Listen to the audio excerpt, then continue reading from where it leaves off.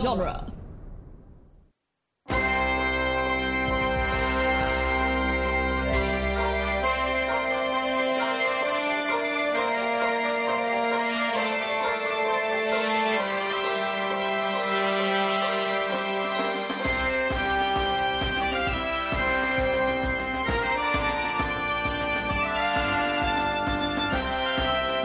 Welcome to the New Republic Archives, where we discuss the history and legends of a galaxy far, far away.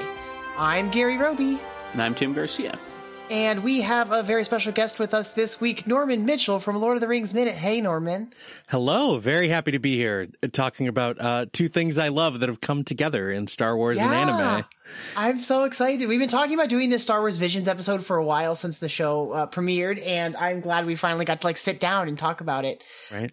Yeah. When do I get to talk about the Star Wars anime, Gary? Now! It's happening now! Right now. I'm very, very, very excited. Looking forward to this for a while. We decided that because there are 9 episodes of Star Wars Visions, we don't really have the time to go through every single one of them the way we do with our normal deep dives. So we each picked one episode to talk about for this one. So I'm excited to get into those. But before we do that, how do you guys feel overall, about Visions and about the series? Well, I'm not a huge anime fan in general. Sure. That said, I'm very surprised it kind of took this long for Star Wars and anime to come together, because I feel like they're kind of built for each other. And I think as a whole, the series had really cool episodes, and then episodes I was like, that one was kind of lame. So, I think it kind of went it was kind of weird how they differed in. But I guess it's different studios, and they all kind of had their different things. That's the thing that I found really fascinating about it, right? Is an anthology series, but each of the episodes is by a different studio, and so they all feel really distinct in a way that I appreciated actually going through it. Yeah, 9 episodes, 7 studios, so 2 of them did 2. Okay. The other thing I was noticing is watching them all back to back to back, you start to realize I don't know if it's a cultural thing that everyone just kind of latches on to very similar things, but a lot of them had the same. There was we have to have family members, and they're one of them turns evil, one of them goes good, and there's always the main character always has a droid that follows him. A lot of them have kind of similar.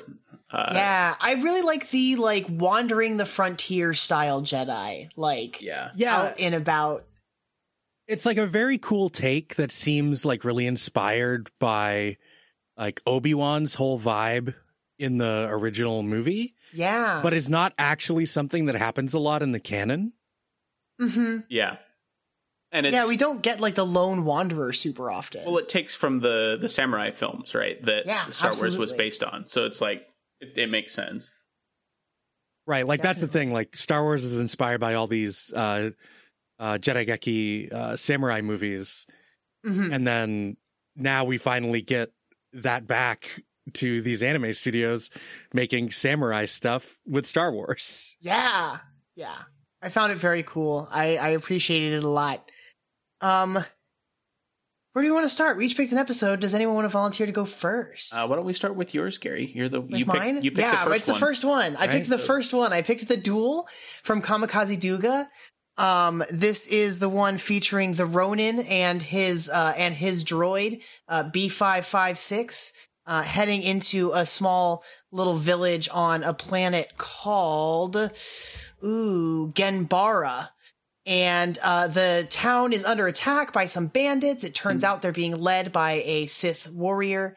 Can we stop for a second? Do we know what else Kamikaze Douga has worked on? I did a little bit of digging. They haven't done I couldn't find a whole lot, but they do the opening animations for all the JoJo's Bizarre Adventure series. Oh, cool. But also they worked on Batman Ninja. Yes. Which I highly recommend, actually. Really? Batman Ninja is super fun. Batman Ninja's bonkers. That movie is ridiculous. Yeah. Again, just taking a popular media and putting it in feudal Japan. It's rad. I really loved it. That's really cool. Yeah. Their website is literally just linking to The Duel on Disney Plus. Yeah. The big thing they got now. That's all they put on their website. They want you to know. Yeah. I tried to do some digging because like they have the behind the scenes like featurettes for each of the episodes on Disney Plus as well.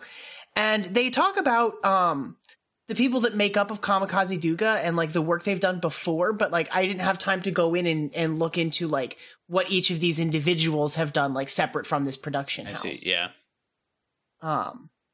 Anyway, but they're all people that are like, you know, again, just heavily inspired by Star Wars already, had been fans of the series for a really long time. This episode actually features a lot of sort of little homages to like bits of the prequel trilogy even that made me really happy, like the fight on the log in the river, or even the moment where the Ronin is like hiding behind the waterfall and the Sith bandit like runs her lightsaber through the water. It's supposed to be an homage to that moment in Phantom Menace where they are fighting Darth Maul and get separated by the different walls of energy, and Maul's like hitting his lightsaber against it, like waiting for the fight to continue. Which I found really exciting. That part was interesting because the Sith bandit, she's kind of standing on a log. Yeah. And it's rolling towards the waterfall, and then all of a sudden the log just stops. And I'm like, did it hit a rock? Like, why did it stop? Oh, I assumed this was her using the Force to do that. I just figured they were using the Force. Yeah, I was kind of like, I guess it's the Force. But then she like looks up like she forgot the thing was there. But in order for it to stay there, she had to have been keeping it there. I don't know. It was funny. I love the Sullustan shopkeep guy that has to fix the droid before the kettle goes off. It's so good too, the timing on that. Yeah, I thought that was a really cool device in the duel. I really liked that a lot. I really love how this episode looks. Yeah. Like it's not the most distinct style from other episodes, but it's because I think the one that Tim wanted to talk about has the most distinct style. But I really like that this looks like an old film that is degraded. Yeah, they talked really about cool how choice. They were really heavily inspired by the sort of like monochrome Kurosawa films. Yeah. And how they really wanted to capture that like stark, almost hand-drawn quality. It looks like Seven Samurai. Yeah. Very clear homage to Kurosawa, but they splash color in there too, which is really cool. Yeah, you get the red for the lightsabers, and you get, I think there's like a little bit of blue on his wristband to summon the droid. I think the droid's rockets also have some splashes of color. Yeah, it's interesting because that has to be animated, right? They animate in the scratches in the film and the little burns and stuff like that happen when you run a 35 millimeter film over and over and over and over and over, you know? Yeah. They would have had to, because you can't just apply a filter because that'll go over everything, and you need to pick where those things are for the look that you want, especially when like blasters or lightsabers cut through everything. Because I think the blaster bolts are also green, some of them. Yeah. This episode. Yeah. I thought it was really cool. I like the little Sandcrawler-esque like walker that they arrive in, and the bandits all come out and are like taking care of everything in the village. Like it seems like they're going to be able to do this single-handedly. It's not until the son of the chief, because the chief is like apparently sick or something. This little he's kid, super dead. He died. Who has I'm sure he's probably dead also. I think in the book they hint that he's sick, but we never go back to this town, so who knows. He's like laying there with a towel over his face. I thought they showed he was dead, but yeah, I'm assuming so. They've apparently like hired some bounty hunters and some guards to like help protect this town from the bandits, and that's when the Sith leader herself decides that she's going to come out and like. How do we feel about her her lightsaber parasol? Right, the umbrella frame. Yeah. Well, okay, so it's both of the lightsabers in this one are in sheaths, which I think is really cool. Like, it's very samurai, like they have to draw it from their sheath. But hers specifically has like the parasol thing, but that's like part of the sheath. Yeah. And the little lasers come out the like branches of the umbrella, but they retract as she pulls her lightsaber out of the sheath, which is really cool. I think it's cool. It like splits it itself, like this like attachment to her lightsaber that gives it this like umbrella shape. And Yeah, I thought that was cool. I thought it was hilarious at the end of the episode when he's like, "Here, have this thing," and like, I would be like, "What do I do with this?" Like, I don't have a lightsaber. Like, Yeah, what good is this going to be? I mean, it's got to be made of some pretty nice material to like deflect and hold a lightsaber blade. Yeah, he could take that apart and use those things for other stuff. I'm sure, yeah, but like, or like a fountain for the center of town. I don't know. Yeah, right. Yeah, kind of a cool fountain. put it down there in the shrine that just got wrecked. Yeah, right. Oh man, I like this little trick. Right, so at the end of the episode, when he's like escaped into the little like temple under the waterfall kind of thing, and we see just the glow of the lightsaber through the waterfall.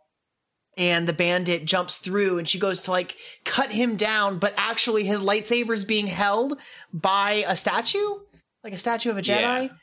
And he has a second lightsaber that he's able to use to like impale her and take her down. Yeah. He's carrying two. he's got two. Mhm. There's a Tusken Raider guard, which I like. There is a Tusken Right. Raider. There's like the also- sandcrawler looking ship, and then we see a Tusken Yeah. Raider. Yeah. Yeah, it's great. I just the Tusken like- Raider's great. There's also a Doug riding around on a modified probe droid that I think is really cool. Yeah.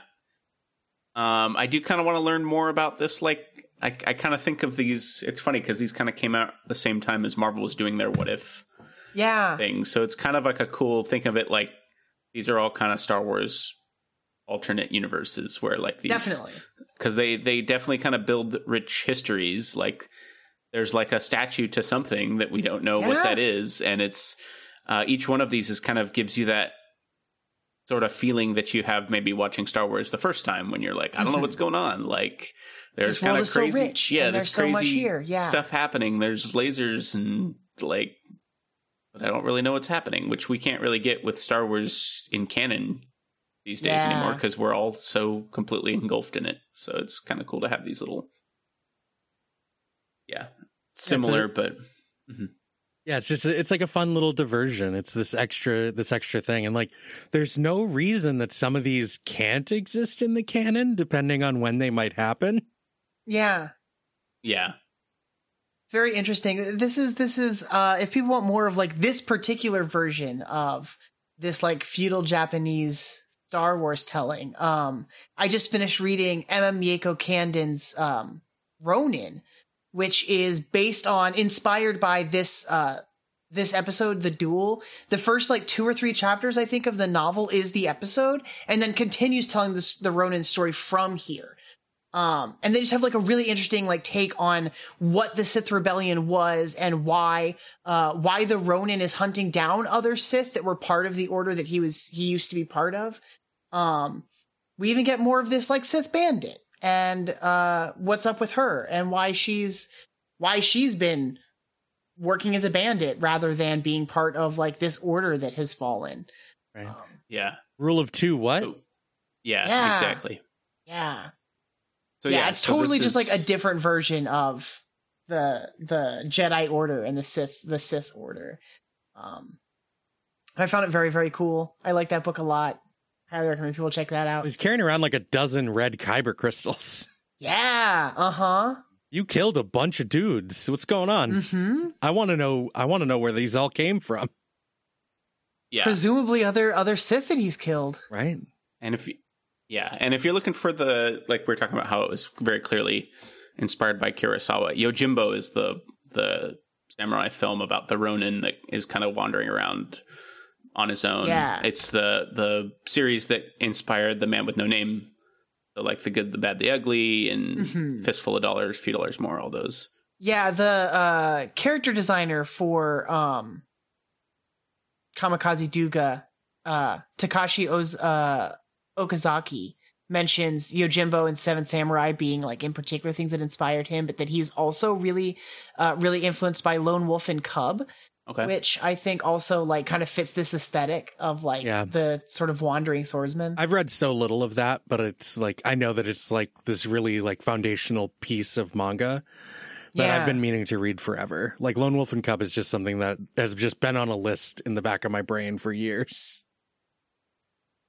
Definitely.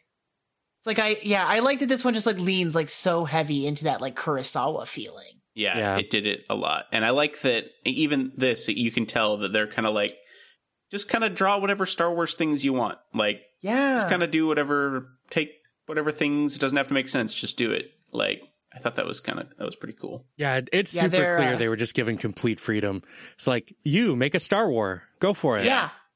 Do whatever you want with it. Yeah. It was a great one to start the series off, because it kind of showed you, it's like, yep, we're just doing. I think my favorite like single little visual in this episode is when the Ronin stops the Sith bandit's lightsaber with his hands, like catches it with the Force between his bare hands. That's so cool. It's so cool. Because we don't see stuff like that happen very much.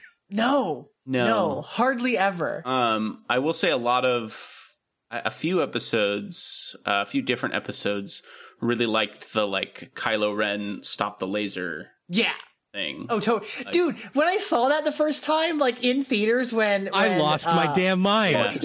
Force Awakens comes out, and that moment I like gasped. Just like, oh my God, we've never seen anything like this before. Like, because it was so like violent and still shaky. So it was like, one, it was like super cool and really sudden and like nothing we'd ever seen before. And two, it was so clear that he had no real control or finesse. Like, and he holds it for like 2 minutes while like a whole conversation happens. Oh, man. Great. Good stuff.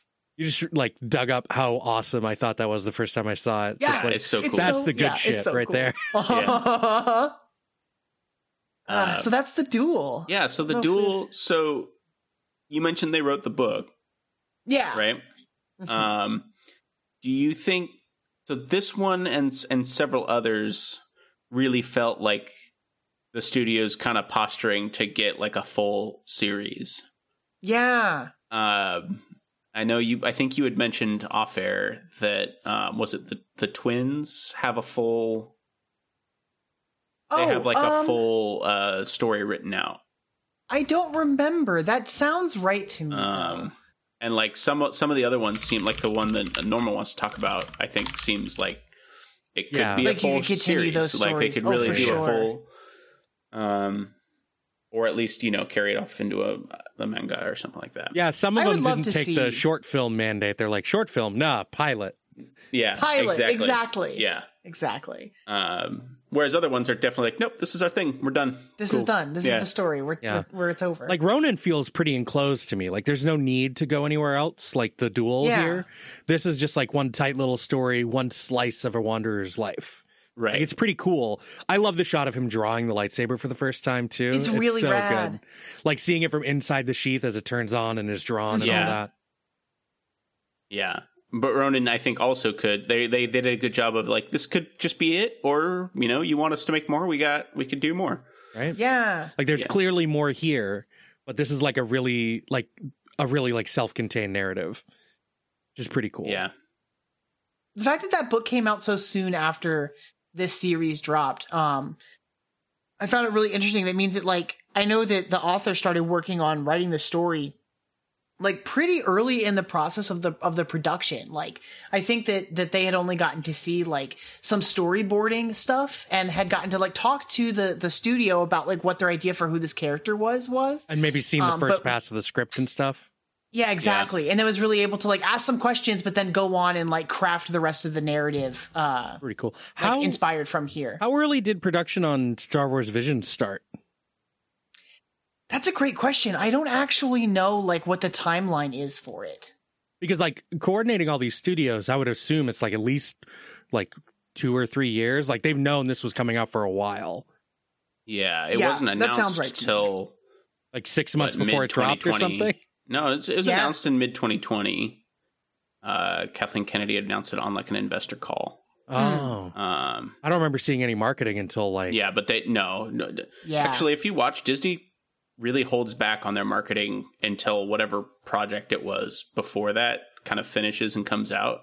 And then it's kind of interesting. Like they really like, it's like, we'll know it. They'll announce it all. Like we haven't even seen a Book of Boba Fett trailer, and that comes out in a month and a half. Yeah, 2 months, wild. Right? Wow, that's crazy. Right? Wow. Yeah, it's so soon. Yeah. That they just don't want to step on. Yeah. That existing is like one of those things that like motivates me more to watch The Mandalorian than anything else. Yeah, definitely. Like the Book of Boba Fett, I'm like, please tell me more about Old Man Boba Fett. I would like to Yeah. know. What are you doing without the old expanded universe? I want to see this guy's story now.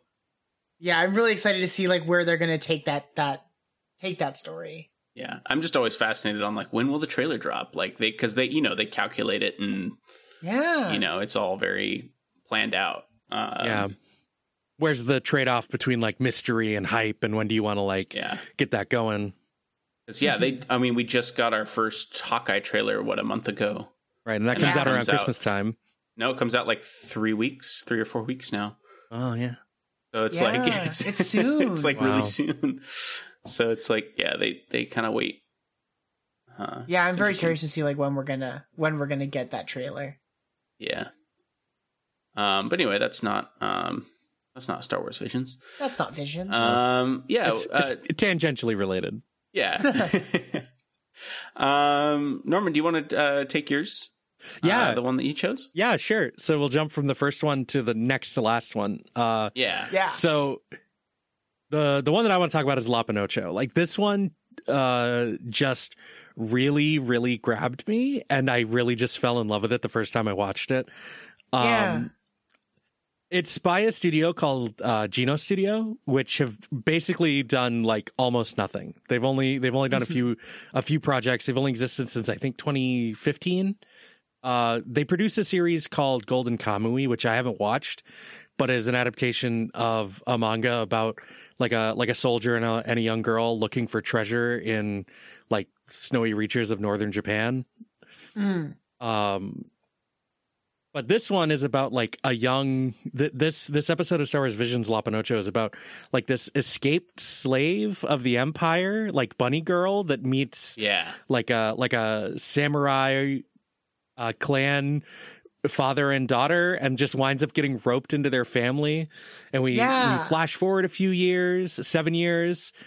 This is like a planet that the Empire is colonizing, not by force, but by offering like technology and development and money, which I think is like an interesting little wrinkle in the setup of this episode that isn't really focused on, because it's the setup for like this 7-year gap, and then just like kind of jumping into this like family story about this family that breaks under the pressure of how do we look towards the future? Like, how do we deal with this terrible situation and all this stuff? And like, there's lightly this whole thing about like the planet being poisoned, and you can see like the poverty and pollution at the edges of the technology the Empire has laid down. Like, I think there's some really interesting stuff in the scenery and the world building in the background of this episode. But like the core narrative just really got me, and it does all these things visually that just like really put me in the world of this episode. And I love it from start to finish. I don't think it's the best one in like any way in particular. Sure. It just really grabbed me. Yeah. Well, visually, you're talking about stuff that's going on in the background, especially just visually. Of course, we have kind of an homage to that Star Destroyer over Jeddah in Rogue One. Yeah. Because there's always a Star Destroyer just kind of chilling over the city. Yeah. When I first saw Lop show up, I was very excited because we're one step closer to Jackson the rabbit becoming the return canon. of Jackson. She is the same species. She is a Leppy, which is just a rabbit, basically. Yeah.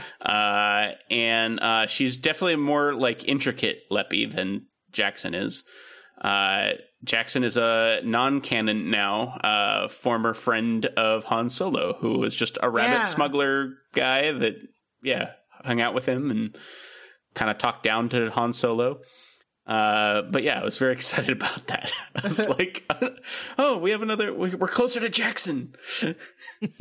Maybe he'll be in Solo too, if that ever happens. There you go. Oh my gosh, God, if they did that. I would love this. If they did that. Well, we're getting a Lando show, right? That's true. So he could be in Lando. I'd be down for that. That'd be pretty rad. I'd be down for that. Yeah, so when Lop shows up, she just sort of gets adopted by... What is he called? Like, he's like, they call him like the boss, like Boss Yasaburo. Yeah, so he's like the head of the clan.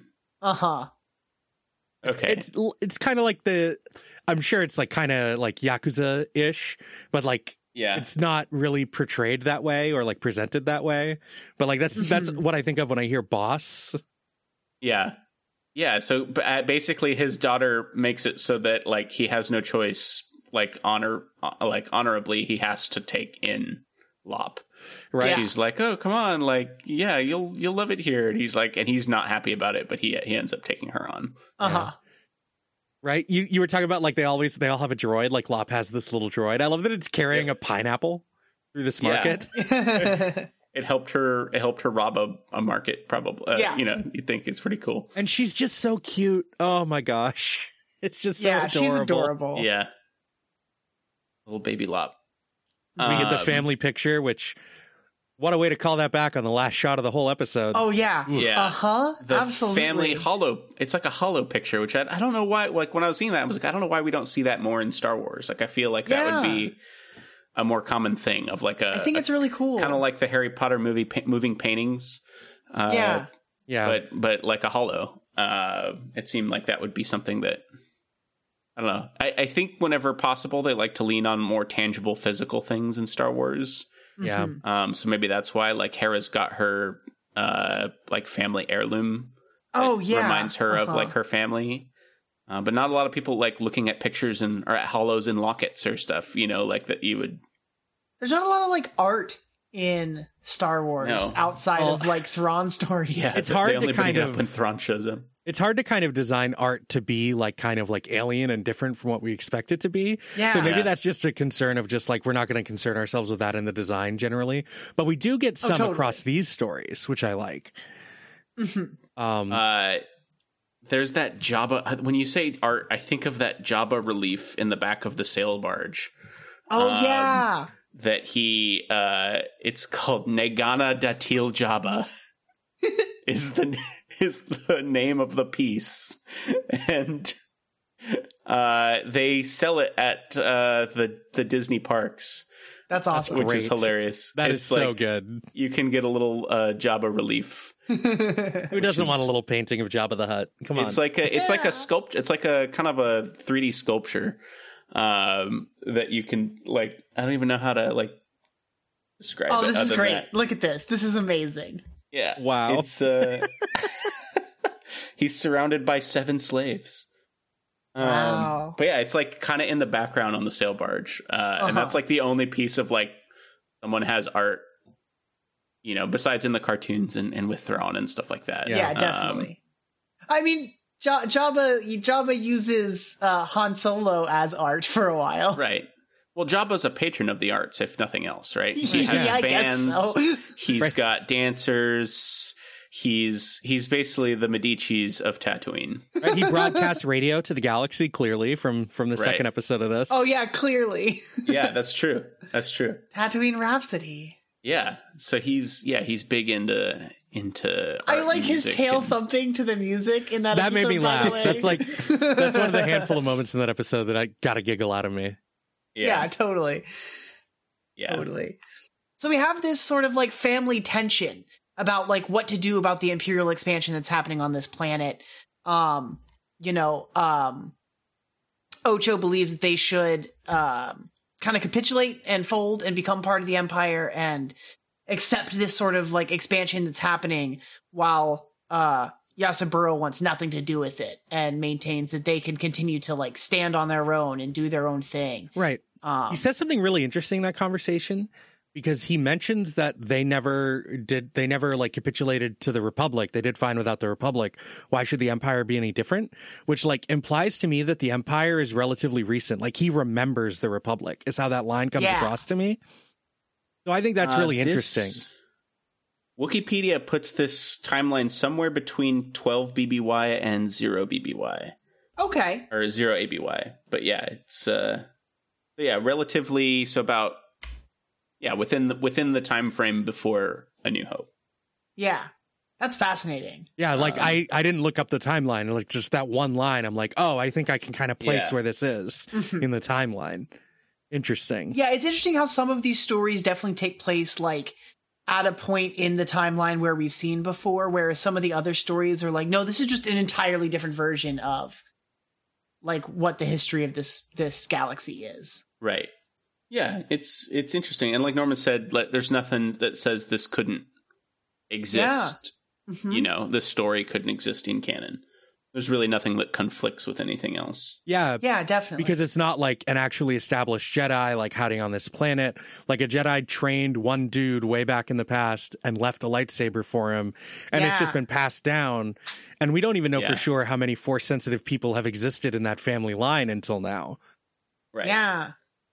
I really love the like heirloom lightsaber.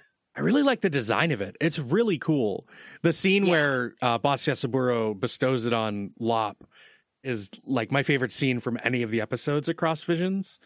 I love the like kind of quiet thing. I love her little Dragon Ball Z scanner. Yes, me too. Look with your eyes. You don't need that.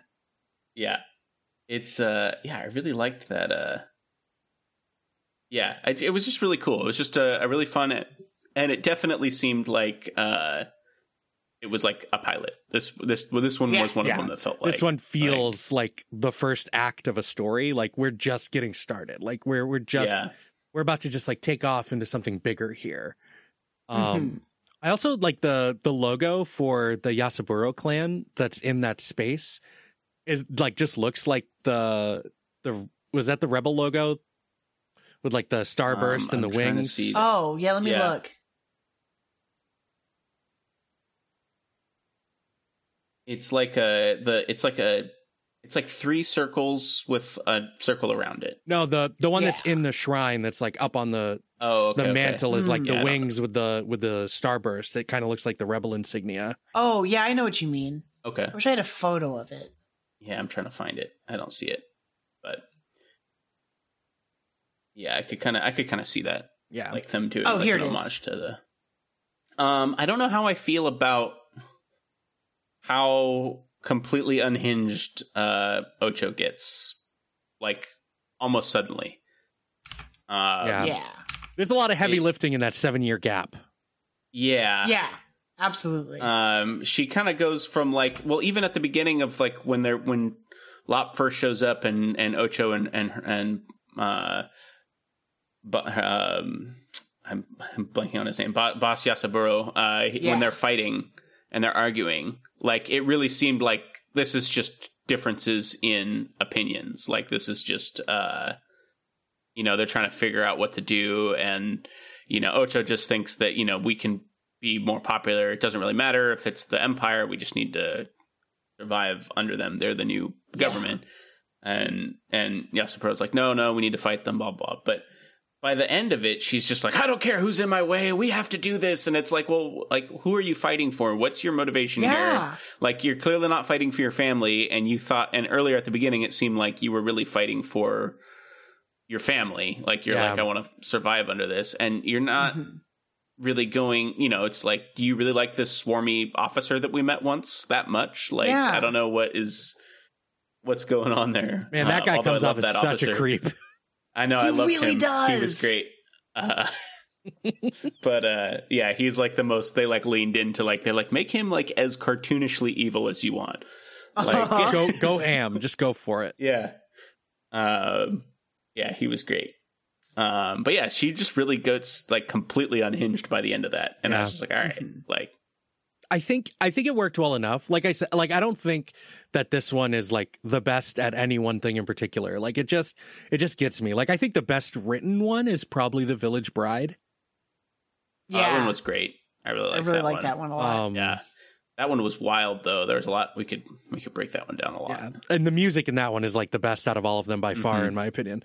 The music here is really good too. The music in this one really grabs me, especially during the scuffle between Lop and Ocho at the end. Like the way the score like drops out with the little bits of force power and the strikes from the lightsaber and Yasuburo's like energy psi thing, like this powered psi. Yeah.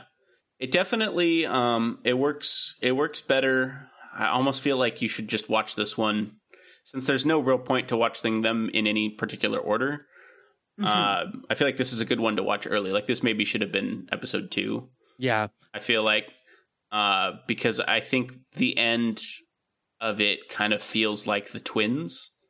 just because you have two siblings that are fighting and they have different ideas about the direction of the galaxy. And like, I was like, okay, you know, whereas I feel like if you watch this one first, it's kind of like, okay, cool. This is, you know, especially if you're binging the whole episode, the whole season, which, you know, they dropped it all at once, so that's kind of right. They expected people to, they expected people to binge it. Exactly. So, yeah, I think that 7-year gap is just doing a lot of heavy lifting in Ocho's narrative, because it's clear that the tension has been going on for a while. So like, how long has she been like talking to the Empire in secret? How long has she been like trying to mess up whatever her father was doing? Like, how long has this tension been building? And then it reaches a breaking point. He shows up. She's in a a Star Destroyer, like with the Empire, and Yasaburo shows up to talk to her. Like, what is she supposed to do if a fight breaks out, other than to like, at that point, she's kind of forced into fighting alongside the Empire. And once she's struck a blow on her father in combat, like, that's it for her. Like, she snaps at that point. She's committed. right. Like, she bites her thumb till it bleeds and takes the blue eyeshadow that's on her that like is part of her family colors. She smears it over in red. Like, and that's where she changes. Like, now she's seeing red. She's just angry that she can't get through to her father. And then she cuts her hair off. Yeah. Yeah. Which is, just normal things. Just normal things. You know, smearing blood in your eyes, you know. Yeah. Yeah. Just normal things. Sometimes you got to prove a point. Yeah. And we get that great last shot of like Lop marking the X on Ocho and then rising up on the transport to fly away. And then just the family portrait just flickering in a broken TD. It was so sad when the droid got broken. Yeah. Yeah. And then it's super bummer. Yeah. Never hurt the droids. That's number one. Like if you hurt the droids, you're a bad guy. You're a bad guy. Yeah. This episode just so many things in it. I'm just like, I love that and that and that and that. I just want to gush about it. It's so good. Yeah. So good. It's a lot of fun. And it's such a downer. I like this one a lot. It's such a downer of an ending. And then the last episode has like the biggest downer of an ending. It's absolutely. It's funny because, you know, the ending definitely is like, we feel like they wanted this to be a pilot. But like you said, that 7-year gap, if they had been commissioned a full series, we would have gotten probably a ton of episodes that are talking about that whole, like what that's going on. It's some flashbacks and stuff. Yeah. Like I could see this being turned into like a 13 episode single season anime, which I'm sure that Geno Studio would love to do. I would love this. Yeah, I'd watch it for sure. I'd watch the hell out of it. It's so good. Yeah. It's more, I need more Lop in my life. Yeah, Lop is great. I love her. Lop is great, and just, you know, bring me closer to Jackson. Right? It's the second episode with like an umbrella that features heavily. Yeah. Yeah. So yeah, that's Lop and Ocho. Yeah. Great episode. Like that one a lot. So the one I wanted to bring up was TOB1. And I love him. Guys, it's Astro Boy. It's so super cute. duper We're just doing Astro Boy. Yeah. But I'm happy about it. Like, I'm cool with them just doing Astro Boy. It's great. Yeah. So basically we have an old armless inventor who's fantastic. By the way, the animation is all very much Astro Boy. Like, it's like, you can just tell, like, they were very clear, like, this is what we're doing, guys. I love that earlier you're like, I'm not really into anime, and they're like, we're doing Astro Boy. It's just Yeah. Well, I don't know. I just like when they're just, it's very clear homages. Like, the first one was like, the first episode of the thing is like, we're doing Yojimbo. Yeah. Like, you know, like, we're just, you know, that's what we're doing, guys. Like, it's just like, we're just putting it in Star Wars. This time we're doing Astro Boy. Yeah.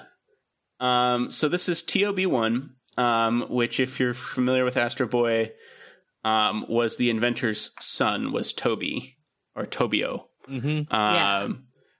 So TOB1 is a droid created by an armless inventor who really wants to be a Jedi.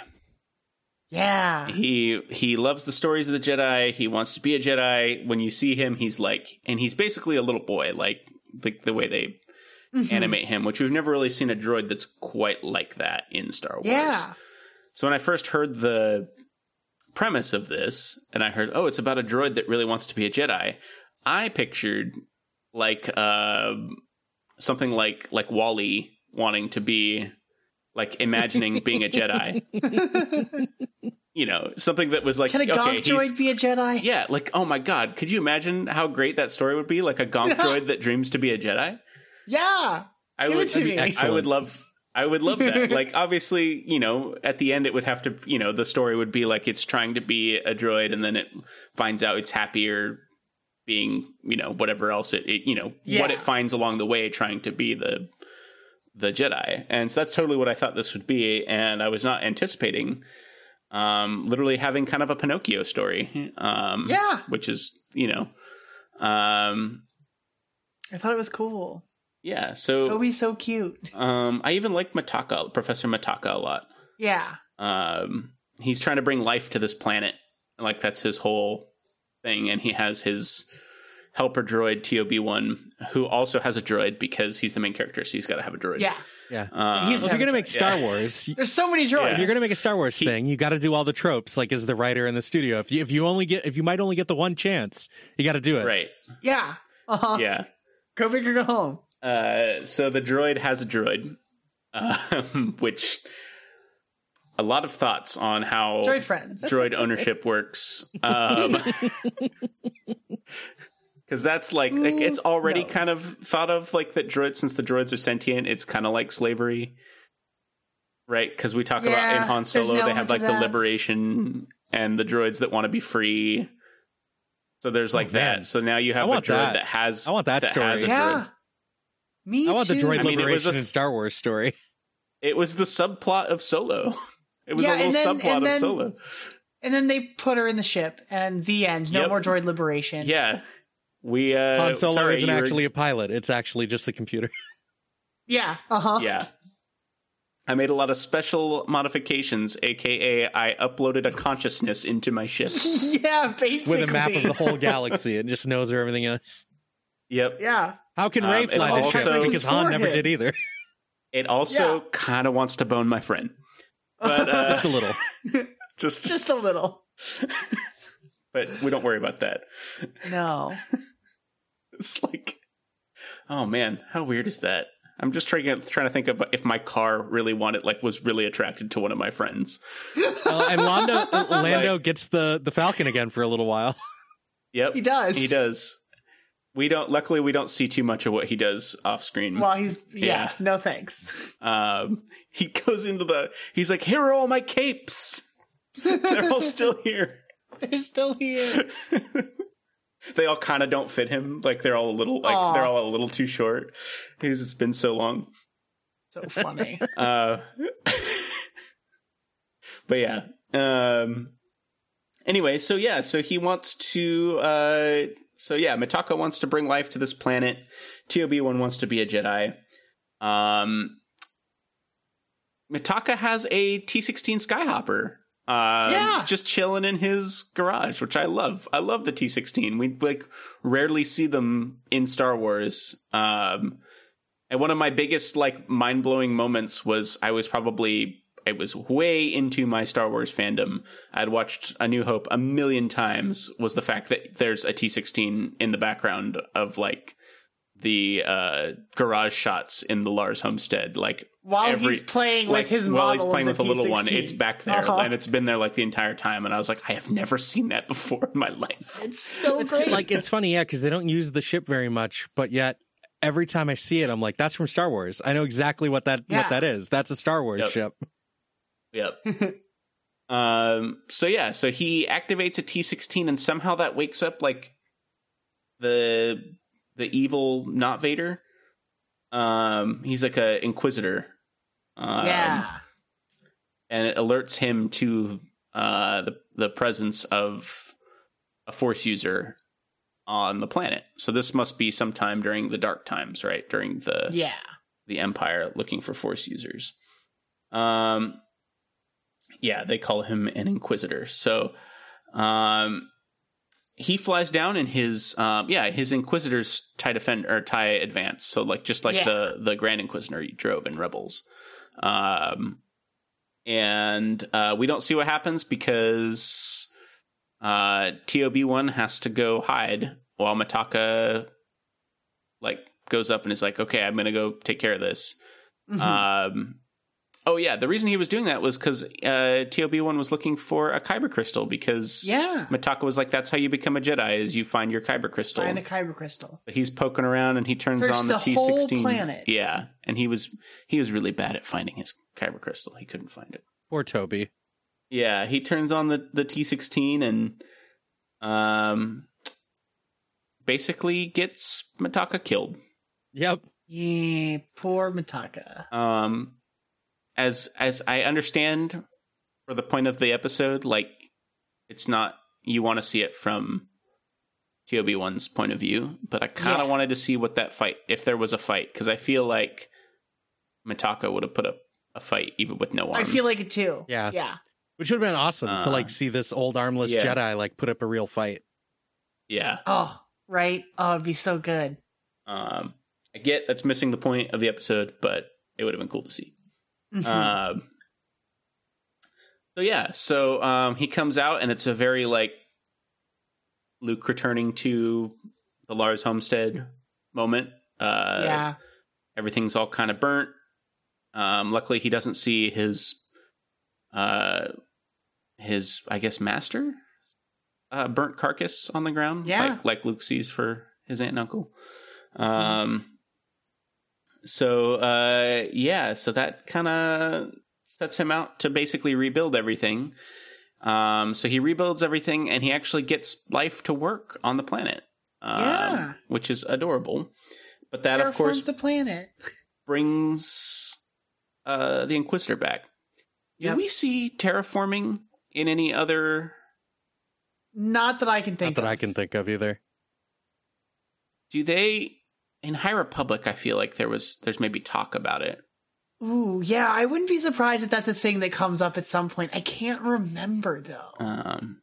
I don't think it's a thing that we've seen often, if much at all, outside this. Yeah, but I feel like it must happen in the Star Wars universe. Yeah, I would think so. To a degree, but there's an awful lot of like barely inhabited desert planets. Yeah. Just all these planets that are habitable. Just not that many people there yet. Yeah, but like, even they have Hoth, Jakku, Tatooine. Yeah. Just barren. They're just barren. Even to a degree, Kamino is just all ocean. Yeah, there's just those platforms. Also single biome planets, because George Lucas doesn't understand. Yeah, all single biome. Everything is just one. That's like Earth is a way cooler planet because it's got all of those biomes. Bunch of different. Everything we just mentioned, there's that part of Earth. Yeah. Yeah. Although one big city's kind of cool. Whole planet's one big city is pretty cool. Yeah. Finding a way. I don't know how that. Anyway, get me started on the science of how Coruscant would work. Did you guys both see the reference to the twins in this episode? No. In the drawings that Toby is making on the wall, there's like the multi-lightsaber thing from the twins episode. Oh, that's cool. Oh, really? He's got like a little sketch of like clearly a little Sith with like 4 lightsabers. Yeah. That's fascinating. Yeah, so at the beginning when he's like dreaming of being a Jedi, he's like drawing all over the walls. Yeah. I like that. Like clearly these studios talked to each other like during the developmental process. Like that's pretty cool to me. I like that. Also, this studio also did the last episode. Okay. Oh, yeah. Okay. Uh-huh. The studio also did Akikiri. Got it. What a good I like how different they look from each other. Oh, yeah. Yeah, absolutely. Actually, the thing that's really interesting about this, I was looking, the studio, Science Saru, who did this one, their first production was actually an episode of Adventure Time called Food Chain. Really? Season 6, episode 7. But then they also did an anime that I enjoyed called Devilman Crybaby, which is brutal. Really? Yeah, it's very violent. It's very gory. It's based on a manga from like the 70s. Oh, okay. Which also, or maybe even the 60s, that has like older anime adaptations too. Yeah. And That's like a grindhouse anime. Hmm. It's intense. well, it's written by a guy named Go Nagai, who also wrote the magical girl manga Cutie Honey, which is all like so Wow. the same guy wrote the original Devilman and the original Cutie Honey. And Cutie Honey is like a foundational work in like modern magical girl. Like it's referenced a lot, like with like the magical transformations and all this other stuff. Like a lot of that stuff is really influenced by Cutie Honey. That's fascinating. It's interesting, just sort of like the breadth of the work that these folks did. Yeah. And this studio also did Space Dandy, which is directed by the director of Cowboy Bebop. Oh, that's wow. cool. I didn't know that. Yeah, that's interesting. Very fun. Yeah, I really like the scene where TOB1 is in the middle of fighting the Inquisitor, and he communes with the Force Ghost of Mitaka, Yeah. who tells him, calls him his Padawan, which I liked, and So pure. dubs him a Jedi Knight, basically. Yeah. And then TOB1 says, "I'm Toby." So that's his kind of like rite of... He's a real he boy. becomes a real boy. He's a real boy. Yeah, I really like this episode. It was not what I was expecting, and it was. I thought it was fun. I think it's the one I find the most heartwarming. Like this episode is just like really cute and fun. Like there's the pure. tragedy in the middle, Yeah. but like this episode is like really fun and uplifting. Yeah. And it was again for me, someone who's not super into anime, but like I know kind of like key ones.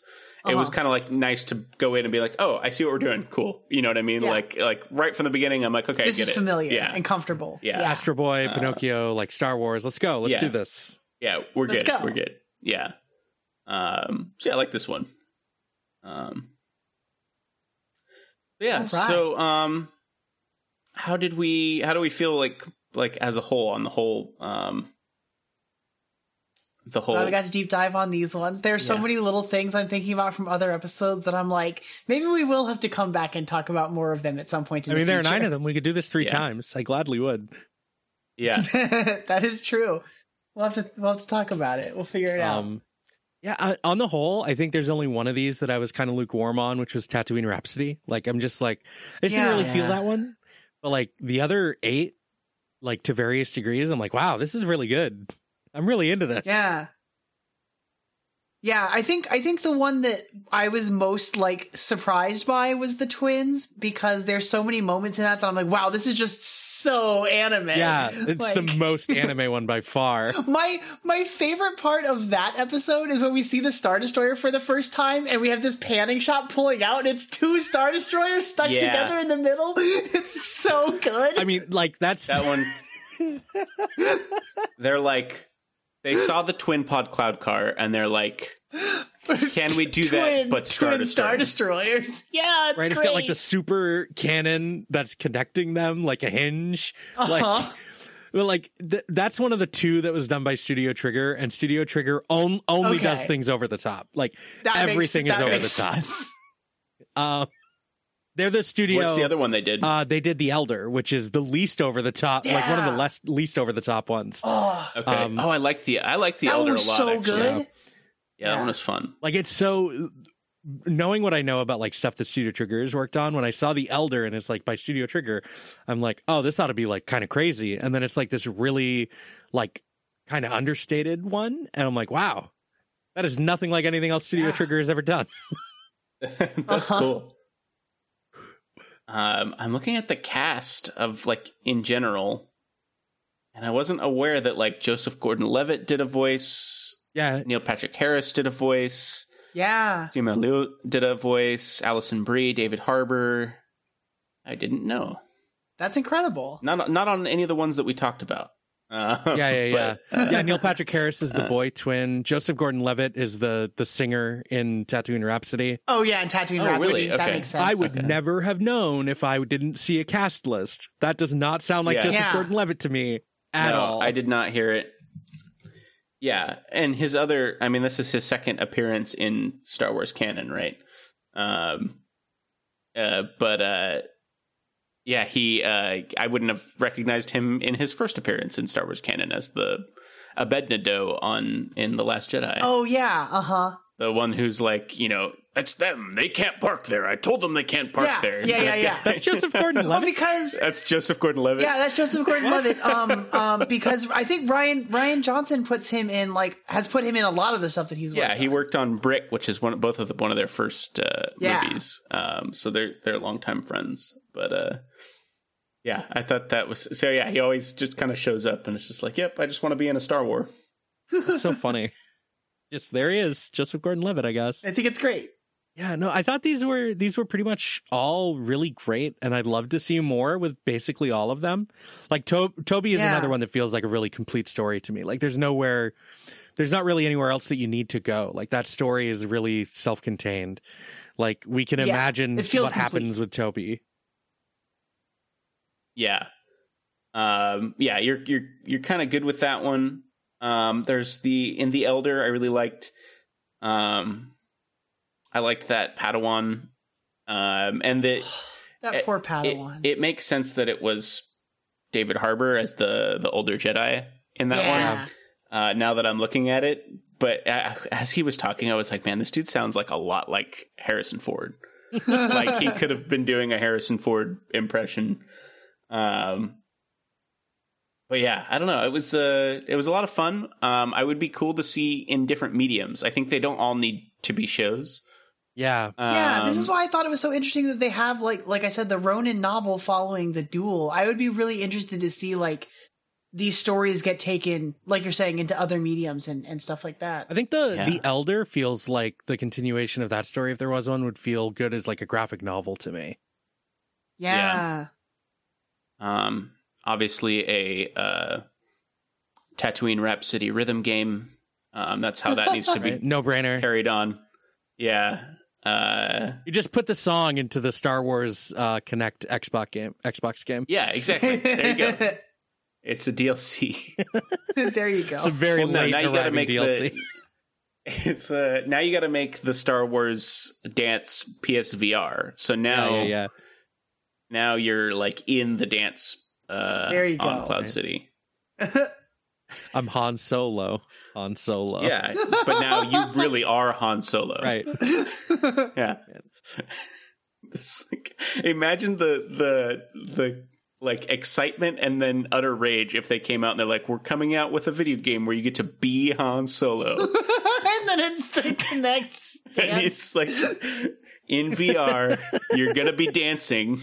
But you're Han Solo, we promise. But you're Han Solo. I love this. Yeah.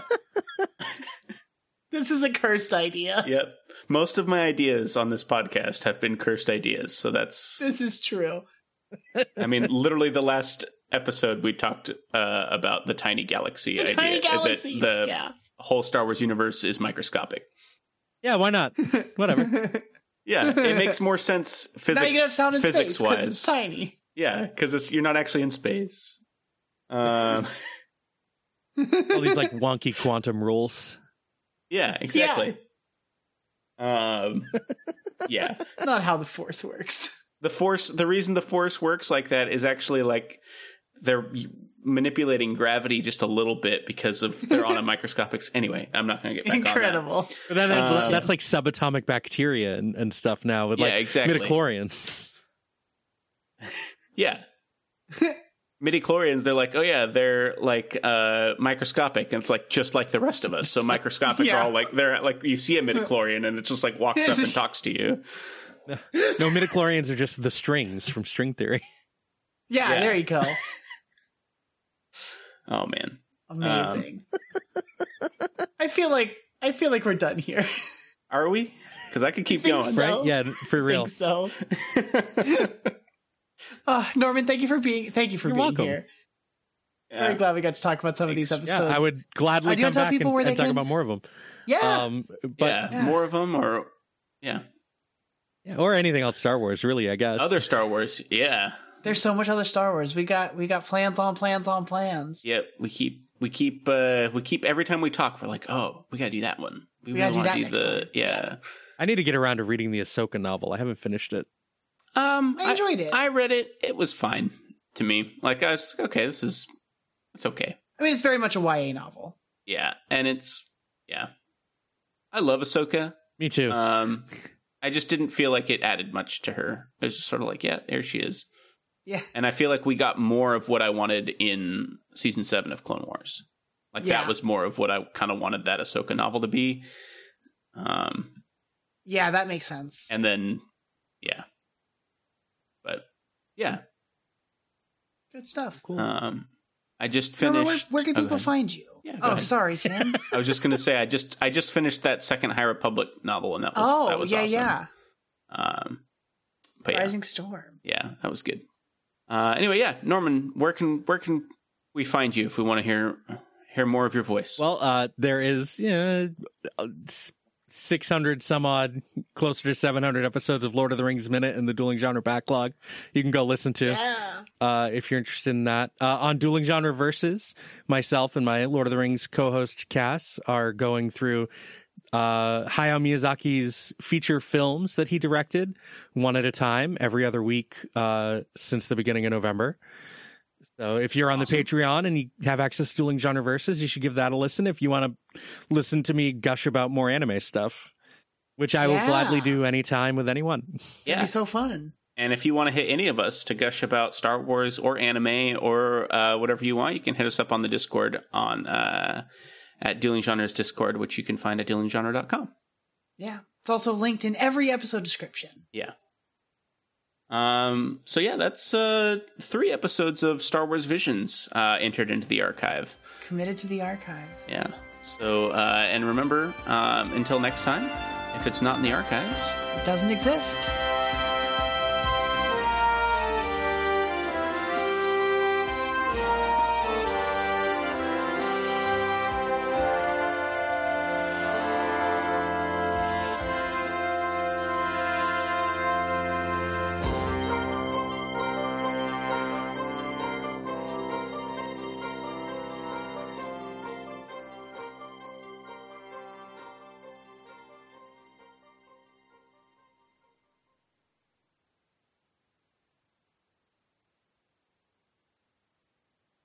We did it. Yeah, we did it. That was fun. I like having guests on.